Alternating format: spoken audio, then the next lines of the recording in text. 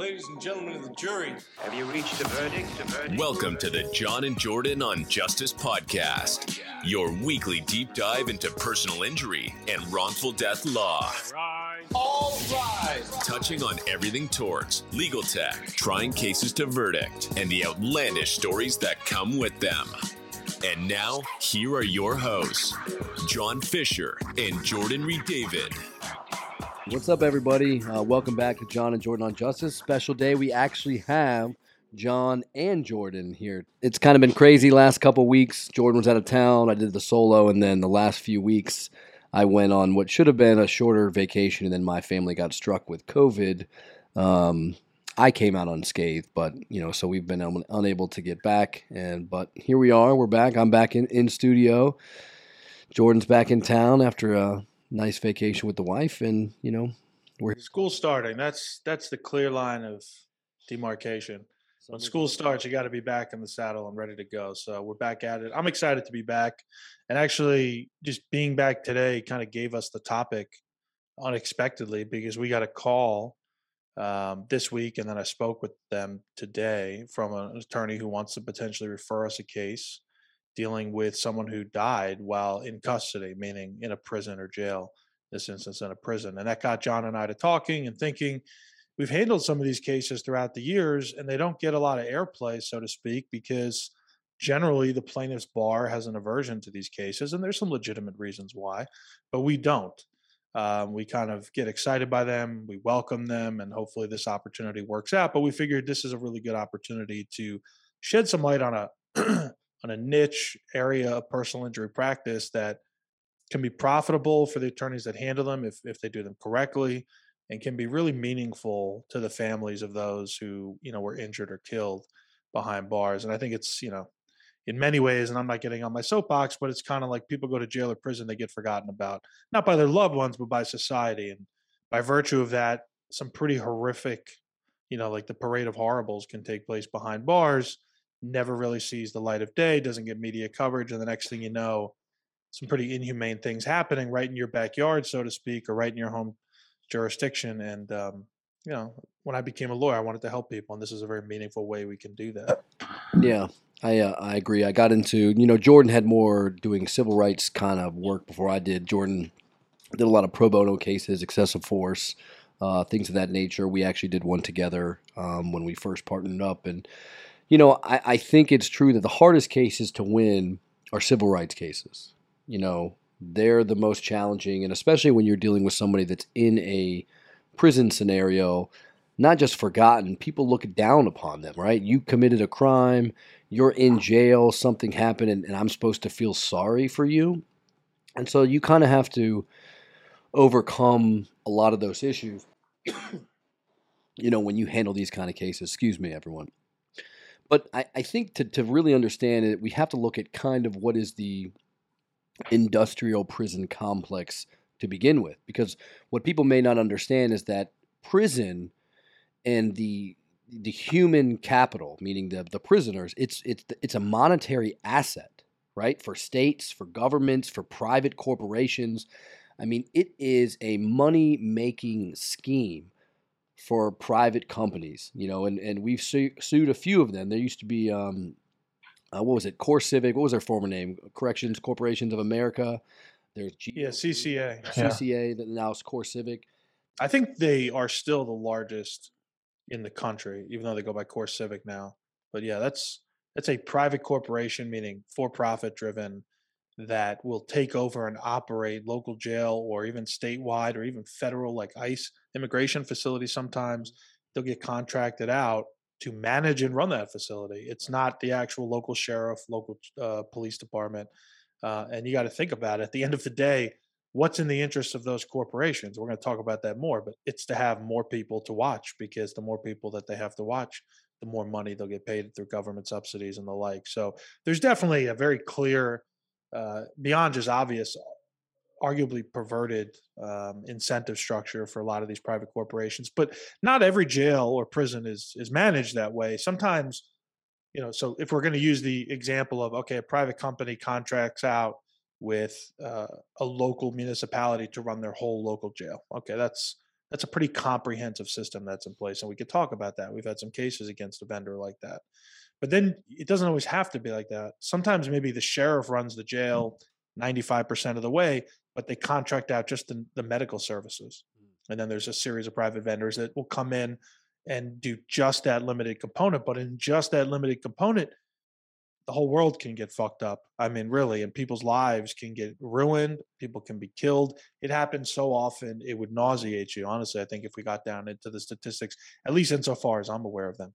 But I wanted to let's step back just for a minute because you talked about the idea that like we're funneling people into prisons, and that's true. And I think to the lay person out there, they're thinking somebody gets sentenced for some criminal conviction. They're obviously getting sentenced to whatever the judge thought was fair, and that's just our system of justice. Deal with it, and fine, we can accept that premise for the purposes of today.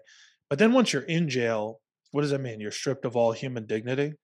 No, I don't think anybody would agree with that. Does it mean you have no rights whatsoever? Fine, we'll give you some dignity. I mean, we'll give you clothes to wear and food to eat, but you have no rights. No, that's not true either. The United States Supreme Court has held that you do have constitutional rights still, even though you can be a convicted prisoner. And for purposes of today's discussion, I'm putting people into two buckets, even though it's more nuanced. If you've been arrested and accused of something but not yet convicted, you're going to likely be sent to a jail, right? So you're just accused but not convicted. If you've been convicted of something and sent off for more than a year, you're going to find yourself in prison. And it might seem like a meaningless distinction, but the law does distinguish, because if you're in a prison setting and a conviction, you're talking about excessive punishment, basically under the Eighth Amendment, and whether or not it violates that notion. Whereas if you're just an arrestee, only accused of something but not yet convicted, maybe being held without bond, or maybe you can't afford your bond, you still have the same substantive rights. They basically operate the same way, but it comes from a different origin, which is the 14th Amendment. But they do act in the same way. And to John's point earlier, well, I think you were basically hinting at this, which is once you're behind bars, do people even care? And that's a really hard thing for lawyers who want to take these cases, because how do you make jurors care? Forget what the law says. I could tell a juror all day that the law says a person convicted of murder or rape or whatever, bank armed robbery, they have these constitutional rights. But is that juror actually going to listen and fairly apply the law in the event that they find out what they're convicted for? John and I, maybe this is a good starting point. He's since passed away, unrelated to the case, which is very tragic. But one of the first cases we handled together, Alberto Ruiz, he was in there serving consecutive multi-decade prison sentences, and for all intents and purposes was going to die a prisoner, and in fact did, but far too young. But his case actually started with excessive force outside the prison walls, but then he got in there, and then he wasn't really getting access to mail, he felt like, in a timely fashion or at all. It wasn't really getting access to resources like the law library. So there's a whole myriad of things that can happen and really stress people out behind bars, you know? Yeah, I mean, it's tough to think about. Like, look, like obviously, we could. I remember when we were, when I first was studying criminal law in law school. Looking at the idea of is it punishment, is it rehabilitation?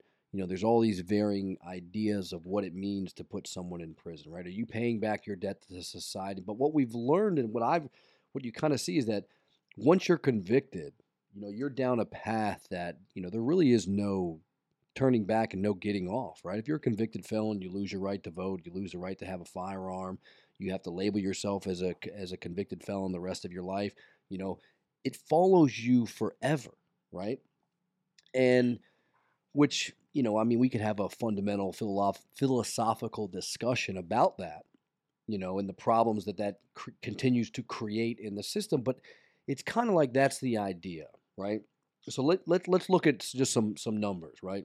In 2019, the U.S. had incarcerated 2.19 million people, right? We account for 25% of all people incarcerated in the world, right? Here in the United States.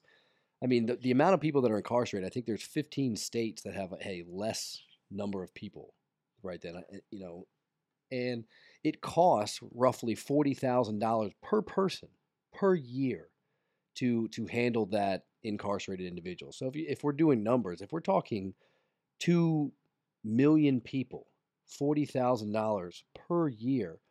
We're talking about billions of dollars spent per year. But where does that money go to, right?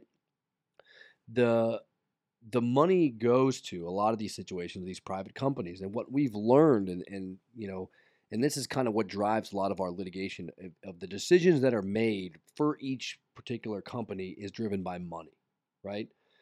There is one of the things we learned when you have a company that runs the entire jail is there's a quota, right? They have a contract with the county that says you have to deliver me enough people to fill my jail to 90%.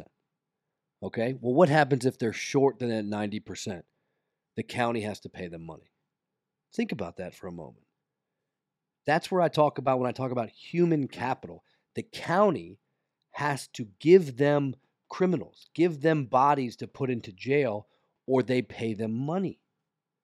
How is that even an appropriate system? And that's when we talk, when you're privatizing these entities, it's no longer about, the right from wrong. It's like, I need to convict people to put them in jail to pay this contract, or me as the county, I'm going to have to put that in some kind of budget. I'm going to have to take it away from schools. I'm taking it away from other things. And Right.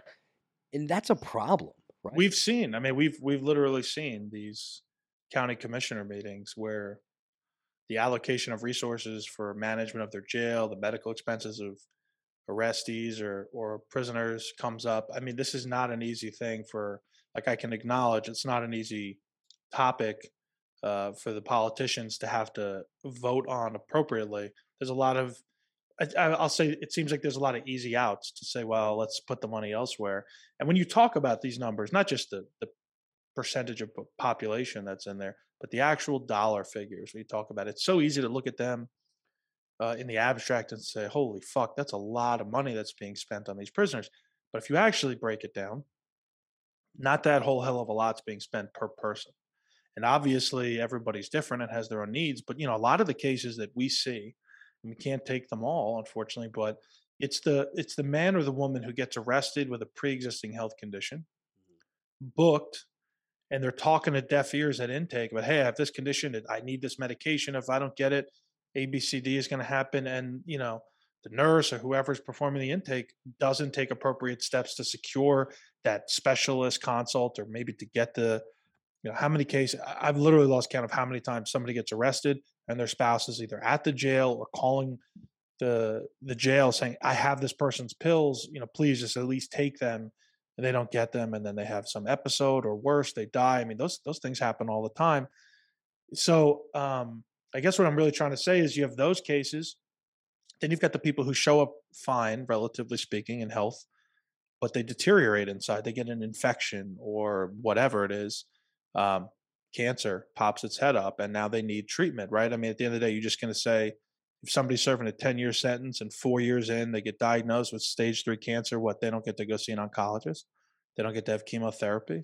No, we can't do that. That's basic human dignity. There's constitutional rights at play, but how long does it take for them to have to go get a specialist? I mean, I've seen cases, and I've spoken to people in there where they have very, in my opinion, obvious, seriously emergent medical conditions, and it might take weeks or sometimes a couple of months for them to actually get seen by an outside specialist. And, God only knows the pain and discomfort they're going through then. I mean, so often the response I hear from people is no matter what the complaint I give medically, at best, they'll give me like an aspirin, at best.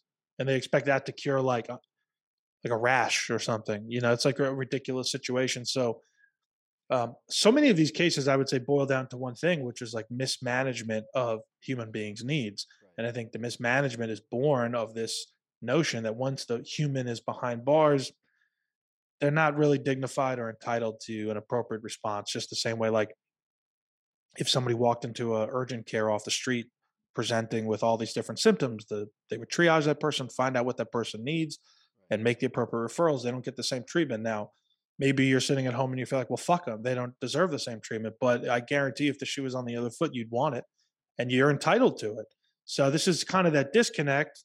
And I think it trickles down into every step of the system, which is like, well, how are the nurses that are being hired really qualified? You and I had to learn over the years, nurse is kind of an unfair term to use because there's so many different layers in the hierarchy. There are nurses that are they're basically fucking MDs. I mean, right? I mean, not literally, but their wealth of knowledge, experience, and sometimes what the law can enable them to do. And then you've got things down to like CNAs, certified nursing assistants, which I think people can refer to as a nurse or licensed practitioner, practical nurses, rather LPNs. But these are lower on the totem pole, not really able to diagnose or whatever. So you've got all these things where it's like most jails are littered with LPNs and CNAs, low ranking nurses, which And for what's better or for worse, and why do they do that? because it's cheaper, dollars per hour. It's cheaper. And then so if you have someone in there who's maybe not as educated, maybe not as experienced, maybe just doesn't give a fuck also, but he or she doesn't have the tool set, let alone the statutory authority to diagnose and make referrals or whatever. What good is that person to triage someone with a serious condition? And then this is the delay, right? This is the I told them, but nothing happens until a situation becomes catastrophic. And so often these cases, what they land on our lap when someone's dead, on the verge of death. I mean, and often very avoidable. Had appropriate steps been taken. And I don't think we want to minimize the fact that like it's a tough job, right? Like not anybody who goes to nursing school wants to go work in a jail, right, and be a jail or prison nurse, right? So you're kind of the way I look at it, you're already getting kind of the low barrel individuals, the bottom of the totem pole of like, we had one case where it was somebody that was fired by the prior contracted private medical facility for the jail, and then with the next one came in when they lost the contract and another company got it, and they rehired her. Rehired her back in, and then she was the one that, we had a client who was having syncopal episodes repeatedly, and she was just like, "Here's some Gatorade, go back to your cell," that kind of thing. And she was an LPN, and ultimately our client had the last one that left him in a vegetative state. And that's what's interesting. He was taken outside of jail, in a vegetative state, and they brought him back. They brought him he needed to be in ICU. He's on a ventilator. They bring him back to the jail. They hire CNAs to look after him. And there were reports and records where they're like, we don't have the facilities or the capabilities to care for this person, right? But because it costs money to keep him out, they just bring him back to prison. Hope he dies, because if he dies, it's a wrongful death case now, not an individual who's in a vegetative state, which changes their liability. Because if their exposure, right? If it's a med mal scenario, if they're unmarried with no kids, get funeral expenses. That's essentially. Yeah, that gets maybe to the larger point here, which is like we could probably spend 2 hours parsing through the different examples of the problems themselves, but I think we could pivot to talk about like what are the solutions. The only solution that we can offer as lawyers, right? We're not politicians. I'm not an elected official. I'm not writing any laws, so I'm just dealing with the laws as they are. Is to hold the wrongdoers accountable. To me, it's no different than a car accident or any other kind of tort that happens outside the confines of a jail, prison, or other correctional facility. So it's how do you hold them accountable? Well, with legal action. Let's talk about that. I mean, if it's all government actors or employees of the government who are running a jail, let's say, you could bring every claim in the book about negligence and medical negligence and failure to supervise, failure to train these people, whatever it is. What's their exposure? 200K on their worst day? Because of the cap that limits the amount of recovery that people can make against basically the state of Florida or other municipalities like counties and cities. 200K on their worst day. I mean, I say this, knowing full well it's a silly thing, but I mean, if Jeff Bezos got arrested in Florida and God forbid something tragic happened behind bars, Jeff Bezos, right? No matter how valid his claim would be, he's capped at 200K just like anybody living under the overpass is. I mean, it's that black and white. So it's like, well, if that's the government's maximum exposure, how do you incentivize them to change, to hire better people, to train them more regularly, to be more diligent, to be proactive, not reactive? And the answer is, I think you're lying to yourself if you think there is a way, because there isn't, as far as I can tell. And I can't even fathom one, because people generally don't change unless they're forced to. And now you're talking about the government. I mean, good luck, good luck. Well, I think that's why, you got to get outside of the state law negligence claims against any entity, because some states, I think they have absolute immunity, right? They don't even have caps. You just can't sue the government. Florida has extended that and says you get 200K, which, I mean, you could kill somebody, the government, that's it. However, obviously, is what we know is that if we can go in the federal realm, that you turn it into that civil rights case, then you kind of sidestep that immunity to kind of go after them, and in the context of, instead of saying, well, you were the ones, like, let's say, for instance, the municipality is the one that selected the private medical company to provide service in the jail. Instead of suing them for general negligent selection, you kind of sue them for a 1983 violation, saying, like, look, you're the government actor. You can't contract your constitutional duty to some other company. And if you pick some company and they're the bad actor and they did all these things, and we've got these companies where they're killing people all over the country. I mean, to the point that there was a case where we had the company New York said, you cannot bid on a contract for 5 years. We deem you to be unfit to provide medical services, because they were killing everyone. And then here they are in Florida working, and that same company, the same company. And it was, they see all this and they're like, no big deal. We'll just, why? Because it's cheaper. Or do they even see it? I mean, I know we had evidence that a few people did, but it's like, how close are the government, the people within the government who make these decisions? Which vendor should we hire, and all that? Are they looking? I mean, obviously they're looking at the bids, the proposals from the 5 or 6 vendors that bid. But I mean, are they really, really looking deep? Do you really want to invite a company with this horrific corporate history of medical negligence everywhere it's left in its wake, and you're going to hire them? And they do, and it's just like, it's this head scratcher.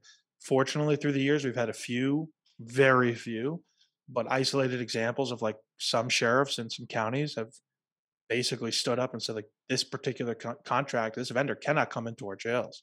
I mean, we've looked at what they've done, and it's horrific, including witness tampering, like after the fact, telling nurses, forget that, change this record, whatever. Right, destroying evidence. Yeah, the company was actually convicted in Wisconsin, or charged. Yep. Like I said, Falsifying records. Yeah, in Wisconsin, you can actually charge a company like a person with a crime, and they charge the company with falsifying medical records in a case. And I'm not sure if they were convicted. I think they were, but I know they were at least charged in that particular case. So, I mean, it's... Well, you talked about, like, getting around negligence claims to get around the caps, and you're right. I mean, to the extent that we can do that, we try to. There's an obvious strategic advantage because constitutional claims have no cap; they're limitless in terms of the amount you can recover, in theory. But of course, right, it's not apples to apples; it's apples to oranges, because often, especially in, like, the medical negligence context. Okay, so if what happened is medical negligence, failure to timely diagnose, treat, make referral, whatever. Okay, you got your medical negligence case. Well, that's capped.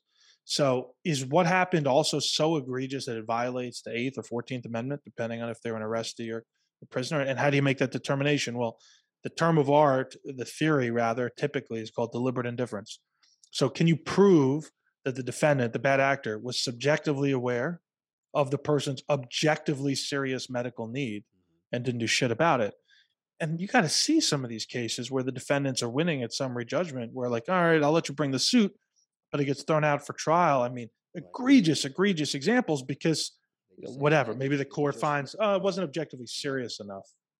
And just negligence. Yeah, they were negligent, but that's not enough. You need that one step further to show that they were deliberately indifferent to their medical needs. Right? And it's so tough. Yeah. It's so tough. And because the defendants in these types of cases know it's so tough, they go out, they hire competent counsel who's got the law on their side and basically the infinite resources, or so it feels, and they fight tooth and nail. Yet again, another deterrent to why some really quality plaintiffs' lawyers don't even take these cases. And, like, that's, again, this is all that butterfly effect, right? If the law is unfavorable and the people you're going up against know it and use their limitless resources to defend vigorously, like very sometimes just toxic litigation. And on top of that, you're already dealing with the stigma of representing someone who's in jail or prison, and you worry, like, what would jurors think, right? And then on top of that, you've got sovereign immunity caps that are likely going to prevent you from getting a large recovery on probably your strongest claims. You add all these things into the pot. It's a recipe for a lawyer being like, I feel really bad, but I can't. Yeah. Because lawyers, we're not missionaries. Many lawyers are either owning their own law firm or they work for a law firm, and we have bottom lines. There's only 24 hours in a day, only so many cases you could take in a year, et cetera. So like these are very legitimate concerns, but often it's to the point where like some lawyers won't ever take these at all. Period. End of story. And I think that's why, one of the coolest things, I'm so proud to ever have been a part of it, even tangentially, but like the Southern District of Florida has a volunteer attorney program. I think it's the coolest fucking thing in the country. I don't know if any other federal district court does it. Northern District of Georgia, right here in Atlanta, doesn't, and I think could and should, and many others should too. But basically, they got so many pro se prisoners, people convicted of crimes who don't have lawyers. Like something happens behind bars, you're not entitled to counsel for this. You're entitled to have counsel defend you against those criminal charges. But once you're done, they lock you up and throw away the key. You're not entitled to counsel, right? So something egregious happens behind while convicted. It's a constitutional violation or a pretty clear one, but you don't have a lawyer. So you're pro se. You're trying to do all of this yourself, which is a damn near impossible task. So at some point, these prisoners find themselves asking the court, can you find me a lawyer to do this pro bono? In most jurisdictions, how would you ever hear about that? You would never hear about it. What lawyers are perusing the mailboxes of the clerk's office of their local district court? Probably none. But the Southern District of Florida, for reasons I don't know, years ago, they instituted this program where basically when a judge gets a request like that, not every time, but if it's the right case, they'll refer it to this internal program, the Southern District's Voluntary Attorney Program. And there's like a list of ongoing cases. You could see the dockets and you can email the chambers and say, hey, I'll volunteer to pro bono represent this one. And I did many of those to start my career. But just think about that. That's the present day reality of people with very legitimate, some of them very legitimate, could be worth, if they weren't in prison, multiple millions of dollars. They can't find an attorney to take their case. They have to beg the court to find one for them. And often those cases end up just sitting on a list with very few people taking them. And that's just the reality of these types of cases. So, for us, we pride ourselves on taking them when we can. But John, you know this like I did. These cases, this is not like sign it up today, it's closed in 6 to 12 months. Often you take these cases because of how hard the other side is fighting. I'll see you in 3 to 5 years, with tons of time, tons of money invested, lots of hurdles you've got to clear along the way, with no guarantee of victory. So, with absolute rights to appeal, right? Yeah. Let's not forget about that. In the case we ended up settling right before trial, we had already had 2 appeals. We filed in the Southern District. They transferred us to Middle District. We took a writ to the 11th saying you can't transfer the case. Then they moved to dismiss. They denied, and they took an appeal on the motion to dismiss.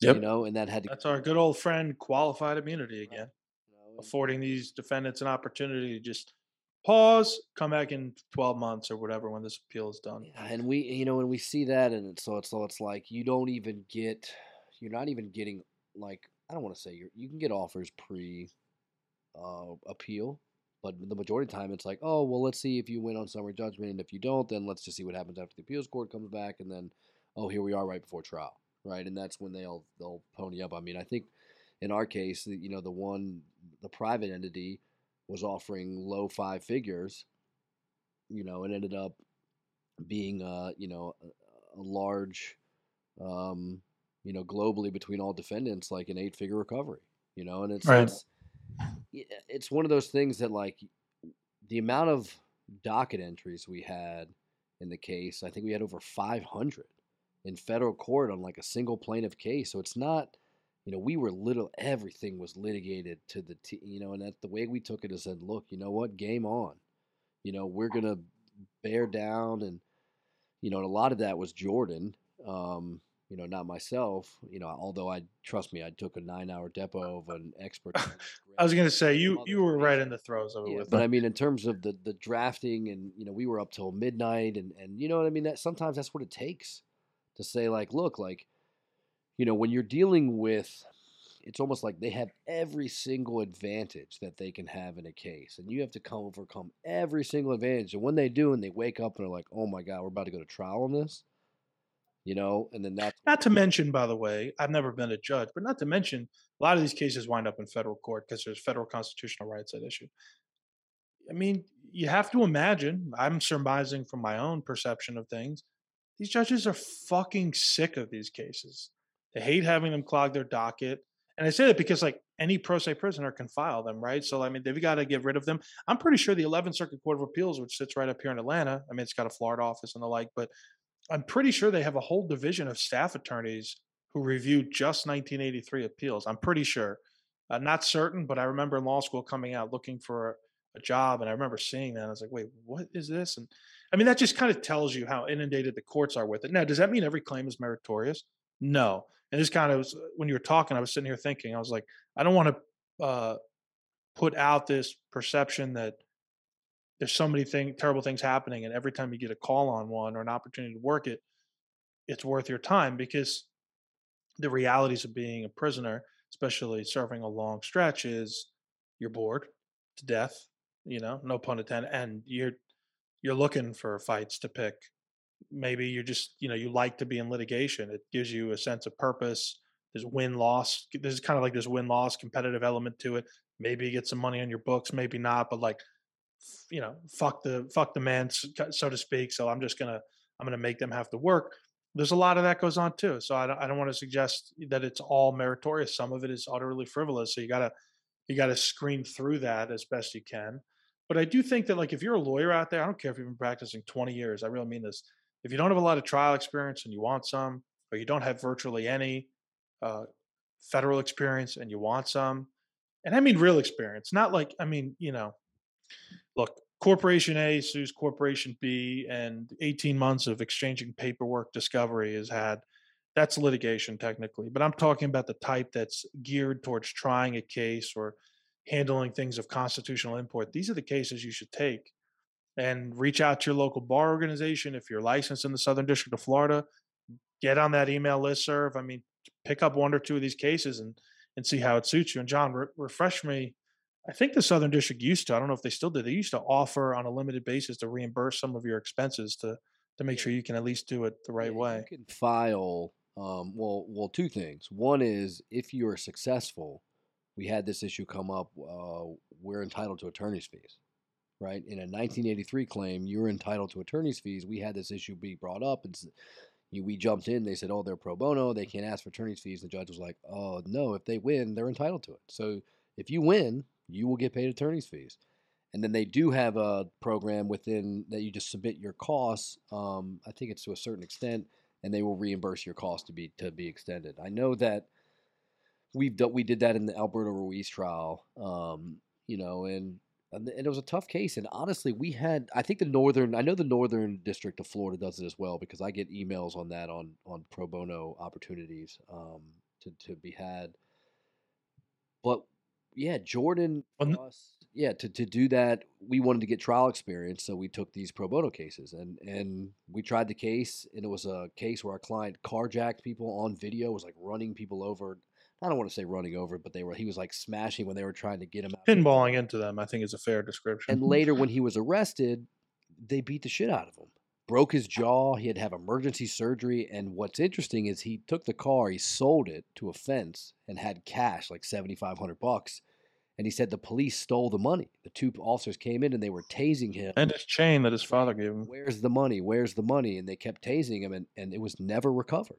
There was in his police money, all the money that he just sold the stolen car for was never recovered. And so he was like, "Look, these cops came in, stole my money, beat the shit out of me, broke my jaw, and he had to have emergency surgery." Yeah, and Alberto, by the way, may he rest in peace.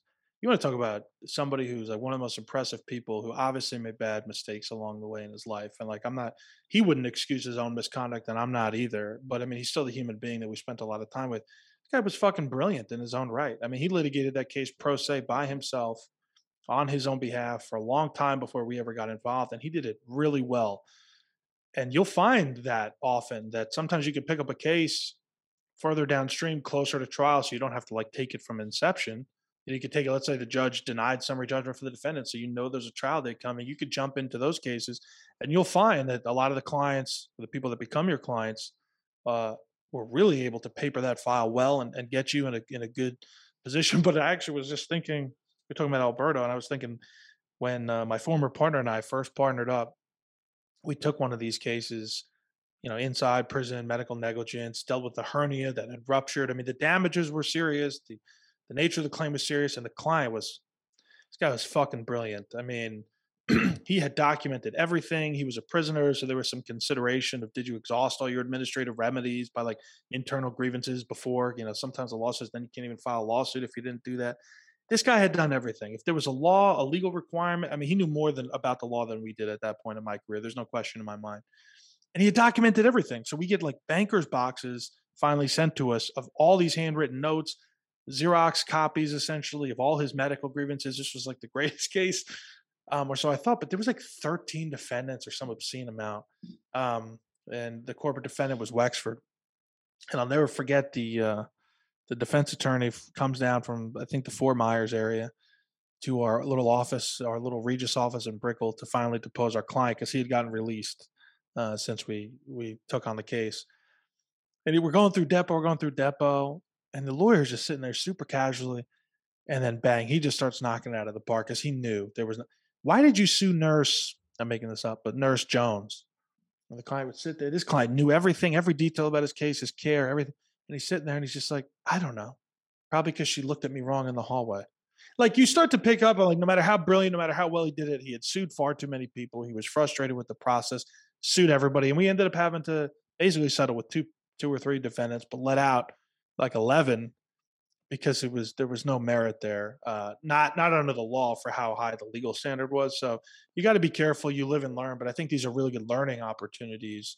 And I don't mean at the expense of a client. You still do good work for them. You're still helping them. And at the end of the day, if they have to go to trial, John, I'll let you talk about this a little bit. But if you have to go to trial and you're a pro se defendant, and the court gives you an opportunity to have pro bono counsel, odds are, I don't care who the fuck that lawyer is, you should probably take that lawyer. Because if you go to trial as a prisoner, pro se, juries will pick up on that very quickly. Probably won't even take them all but 15 minutes. And things typically don't end your fashion, right? Remember we got fired, right? We were in court ready to start trial. We got fired by that guy. Yeah, the morning of trial, we got fired. We're in front of Judge Willie D. down here in Broward County Federal Court, Broward Division. And we had Eric, what was his name? Was it, oh man, I can't remember. But basically, it was a great case because here was the case, right? Guys at a nightclub, something happens, they tell him to leave. He's like, I'm not going to leave. There's like an off-duty cop or maybe hired a security. Says, look, you got to leave. He's like, I'm not going to leave. Like, I can stand out here. And he goes, okay, well, if you don't leave, I'm just going to tase you. And he's like, I'm not going to leave. And the cop pulled out his taser and just tased him, right? And what a taser is not a compliance device. Taser is like a non-lethal weapon alternative to like using a gun, to effectuate an arrest. He just said, look, if you don't, that's like saying, if you don't leave, being an asshole, period. I'm going to shoot you in the leg. Like cops can't do that. So that was the case. And we're like, look, and he was like, well, I want to go after the bouncer and the security. And I was like, listen, stop. Do you want to win or do you want to like go around and just like parade in federal court, And so we finally talked him down and we said, look, he had this thing where he would sing like Bougie Banton, and he was a very boisterous and he used to lie. He'd like to be the loudest voice in the room. And he did like YouTube videos and shit. We're like, look, don't do any of that shit tomorrow at court. Sure enough, we walk in and he just starts doing it immediately. In the middle of federal district court, starts singing all these songs, singing, slurs, using slurs, derogatory terms. And they had a marshal assigned to follow him around the courtroom. I mean, that's your first sign things are not going well. So when a federal marshal following your client. So we're in there prepared, and he's like starts fighting with us about how he wants to dictate what's happening. We're like, look, that's not like let's look at this logically. You can't tase people due to compliance. That's what we're gonna do. That's all you need to do. You're gonna win. And he got pissed off, and then the judge was like, they had a discussion like, I'm not happy, and the judge was like, well, the best thing the benefit of is you don't have to have Mr. Redavid and Mr. Fisher be your lawyers. And, Jordan had done pro bono cases in front of Judge Willie D before, so like he knew Jordan, and he said, you can make the decision yourself, and you can represent yourself. You don't have to have them as lawyers. You just have to make that decision. And he was finally like, yeah, I don't want them to be my lawyers. And he's like, all right, well, that's it. So I'm going to go ahead and discharge you, Mr. Fisher, Mr. David. Have a great rest of the day. This is the middle of court with the prospective jury 20 feet away behind the door, ready to come out to start. And so we get discharged morning of trial, and we're like, all right, cool. We walk out, defense attorney runs out and say, hey, listen, just want to let you guys know, like, we got your back if anything ever happens, Like bar complaints and Come to stuff. find out, he got a 0, and he did a 6-hour cross-examination of the cop, pro se. It was just like a shit show. And Well, it's a loss. It was a lose, lose, lose, lose. Okay, so I think the judge did the right thing, and I'm grateful that he did. That would have been a miserable trial, right? But at the end of the day, it's a loss for the client because he loses counsel, and I think that the trial went sideways, and he did have a very legitimate case that we probably could have won even nominal damages, so he loses. It's a loss to us because we put in all that time and energy for months preparing, show up ready to try a case, and by the way, get some real trial experience. Now we're shit can tossed off the case. It's a loss for defense counsel who finally, after going against a pretty difficult to manage pro se plaintiff, has counsel who's working with them, preparing with them, doing exhibits, whatever. Now they've got to go up against him during trial with objections, argument, you name it. And the court and the staff, not just the judge, but the staff having to deal with someone who's now you got pro se. yeah. So I mean, everybody loses in that scenario, and that was the only time that ever happened. But that's definitely a memorable one. I think of now. This is kind of off topic, Ben. I just think about how I used to think federal court was so intimidating, right? If you tried a case in federal court, or even if you go to they got like a 28-foot bench. It's like this far long. The judge is like 15 feet away from the clerk, who's like 15 feet away from the jury box. And I used to think it was so intimidating, and now Same. I don't know. I think anybody who's being honest with themselves feels the same. Jordan had me come and we had a federal criminal case. It was a immigration case where the guy basically failed. Like a re-entry. Yeah, He left. He got deported and re-entered illegally. He changed his name and then stayed here for like another 30 years, right? Paid his taxes, didn't do anything wrong, but we were defending the criminal case. And I'll never forget this moment. I was like, Jordan, it's federal court. I've never tried a case. He's like, come on, you'll be fine. You just do opening statement, do the, tell them what you're going to hear, tell them what you're not going to hear. I was like, oh, that works in federal court too? So we get in there, and I'll never forget. So the state is doing their opening statement, and I don't know if we please, the United States of America. Sorry, not the state. The United States of America. This woman is doing her opening statement, and I don't know if we told the story on the podcast, but she is up there giving her opening statement, and Jordan, I think he objected. He was actually objecting for me. I was so not inexperienced, but like I don't want to even say terrified, but I was intimidated, right? Like it's in federal court. It's a big deal, senior judge, and ended up going sidebar because she kept getting sustained and not listening to the judges sustaining the objection. And finally got called up and said like, oh, are those your notes, ma'am? And, she said yes. And like snatched it from her and said, that's it. You're keep violating this. You're not going to finish your opening statement. If you say one more word to get objected to, you're done speaking the rest of the trial. This is like a 20-year AUSA. Right. Federal prosecutor. So I get up there to do opening statement, and I say, and so one of the things that we didn't have any affirmative defenses because we got brought in late was essentially I think he had a U.S. public defender first, and then kind of hired us as private. We didn't plead like reliance, good faith reliance on counsel. So like counsel for like when he got his new name and got a green card approval. But what we were saying to do is like, look, there's a knowledge component. So therefore, since he worked with a lawyer, like he didn't have the knowledge that he was violating the law. That was it. The judge ended up sustaining the objection, and they had a motion for mistrial. They're like, we have a motion. And then she told me not to say it. And then we did it. I did it again. And I've never felt like not purposefully. Let that go clear. It's just you're up in the middle of a huge federal courtroom. You're nervous. Things come out of your mouth. I don't write out line by line my opening statement. I have outline, so it tends to be more fluid. And I re-stepped on what I would call a landmine, and I felt heat on my left side of my face. Like I felt it, right? And it was the judge who had snapped up from like reading something to like knew exactly what I said, snapped up, and I was like, oh my God, how do I get out of this? Like, what am I supposed to do? And so I just stopped talking about that point and like just moved on to something else. And then I remember afterwards, she was like chastising Mr. Fisher, why would you do this? And Jordan came to my defense, was like, I'm sorry, Judge, that was me. I told him to bring it up. That's, my fault. Kind of fell on the sword a little bit, which was nice. So it made it look like it was a team collaborative effort to do something wrong rather than just me as being individualized. So it, you know, it No, worked out. but I mean, think about that. We had that whole experience. You're just talking about opening statement, but we went soup to nuts. They were flying in federal agents, FBI agents from Boston, Boston, yeah. everywhere. We had that whole case, soup to nuts, through verdict, um, as really young lawyers. And I mean, I'm telling you, look, there are pros and cons to state and federal court. We've talked about it a little bit. It's a topic for another day. I'm a little bit one of those outliers because of how much I value expedience getting to trial. Probably because I was a PD used to drop in speedy trial demands and getting our day in court. I value experience and the intelligence of the bench enough in federal court. I tend to don't mind if we're in federal court as much. But look, if you don't have experience, you got to get that experience. You're not going to get it sitting in some law firm hoping one day the partner calls you down.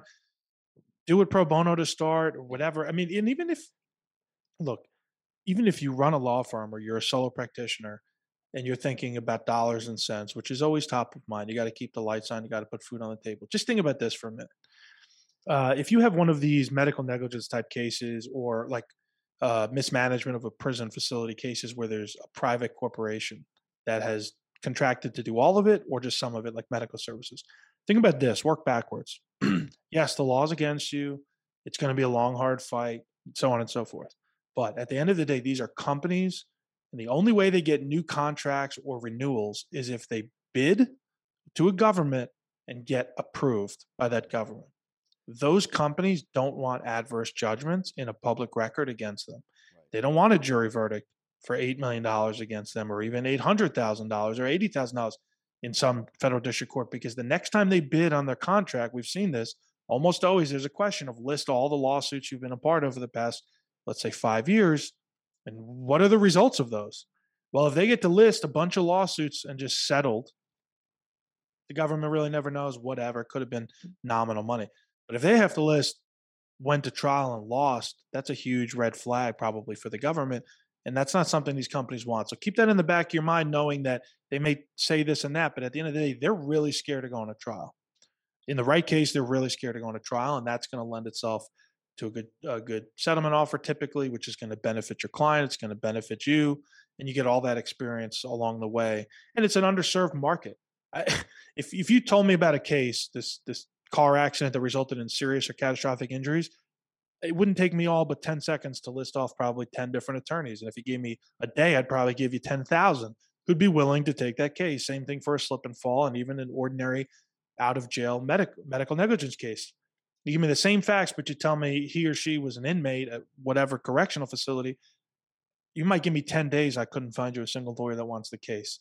That may tell you a lot of things, but what it tells me is it's an underserved market. It's a niche, and you can do some really good for the people that you represent. You could do good for the courts. You don't have to deal with the pro se litigants.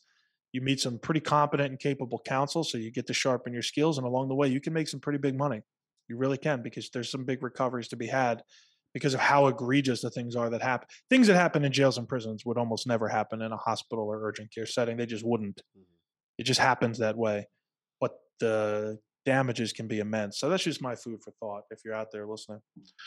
Yeah, I mean, it's almost like reliving the days when you were a public defender defending against the government, so it's like it's like the inverse of that. You're still fighting against the man, and we say the industrial prison complex because it is a money-making machine, right? I mean, what is it? It's the 13th Amendment that says that slavery has been abolished, but for in the sense of incarceration, then it's okay.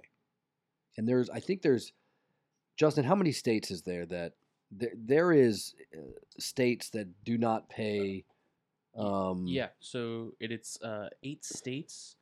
Let me find it here. I have it here. Oh, there it is. Yeah, okay. There you go. Okay. So there's 8 states currently that do not pay for prison labor: Alabama, Arkansas, Florida, Georgia, Mississippi, Oklahoma, South Carolina, and Texas.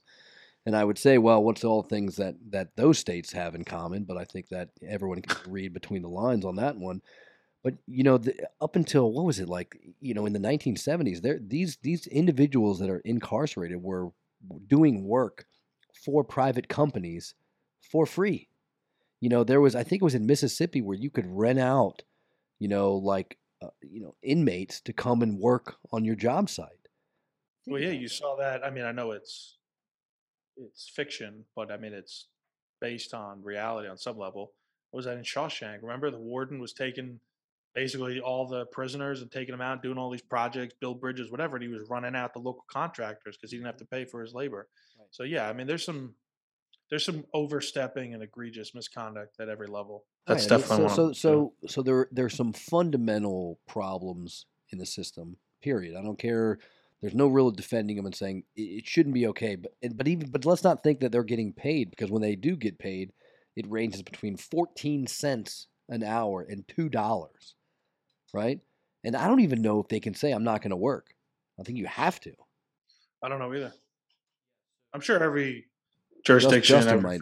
Yeah, so it's interesting. According to Last Week Tonight, where I got some of this information from, you can actually be punished. Like, they'll put you in solitary confinement if you do not work, and these are states that don't pay you. That's crazy. I mean, and so that's why, this is some of the, I think the most necessary work as a lawyer is to protect, because it's like if you don't protect like the people that need your protection, right? If we say, well, it's just okay for them, it's almost like that could potentially start creeping into the rest of us, right?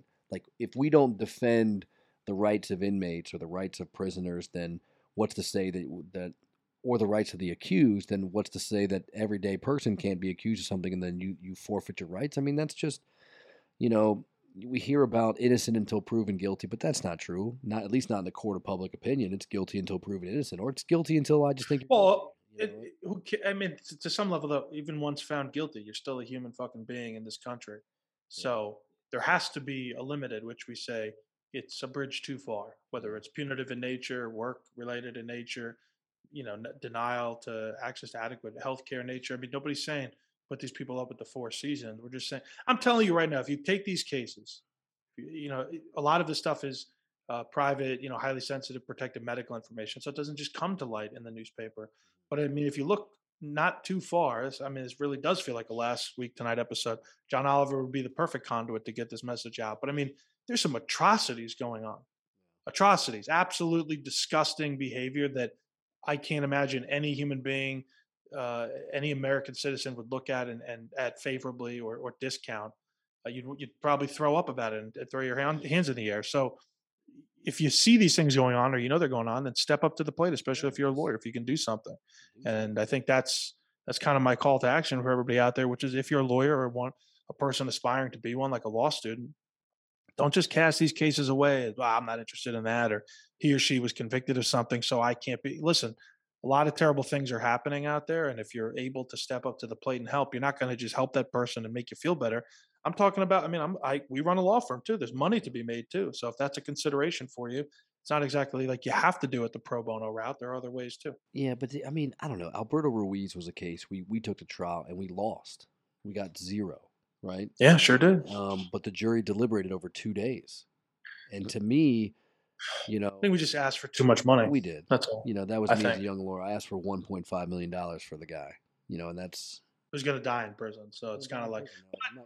But we held him out. The wind was holding him out for 7 hours and seeing, the other whatever it was. But even he didn't even want us to come in the case because he worked so hard. But then afterwards, we developed like this bond and relationship that, I used to go and see him, and we would talk to him, and years after. And by the way, that's even after the relationship was so tight. We just pick up the phone for no reason. He'd send letters sometimes just to catch up.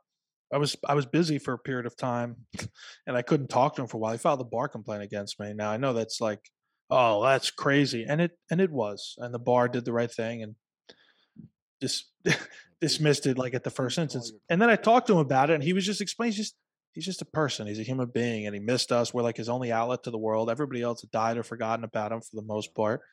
And he missed us, So I remember speaking when it was right after I moved. We opened the Atlanta office. I was in the conference room talking to him, and I hung up. And one of our associates was like, "Isn't that the guy that filed the bar complaint? Why are you chumming it up with him for 20 minutes about God?" And I said, "Look, this is all the guy's got. I mean, I can't hold a grudge against the guy. He was brilliant. He was easy to work with when it mattered. We went to the mat for him, and that's the best we could do."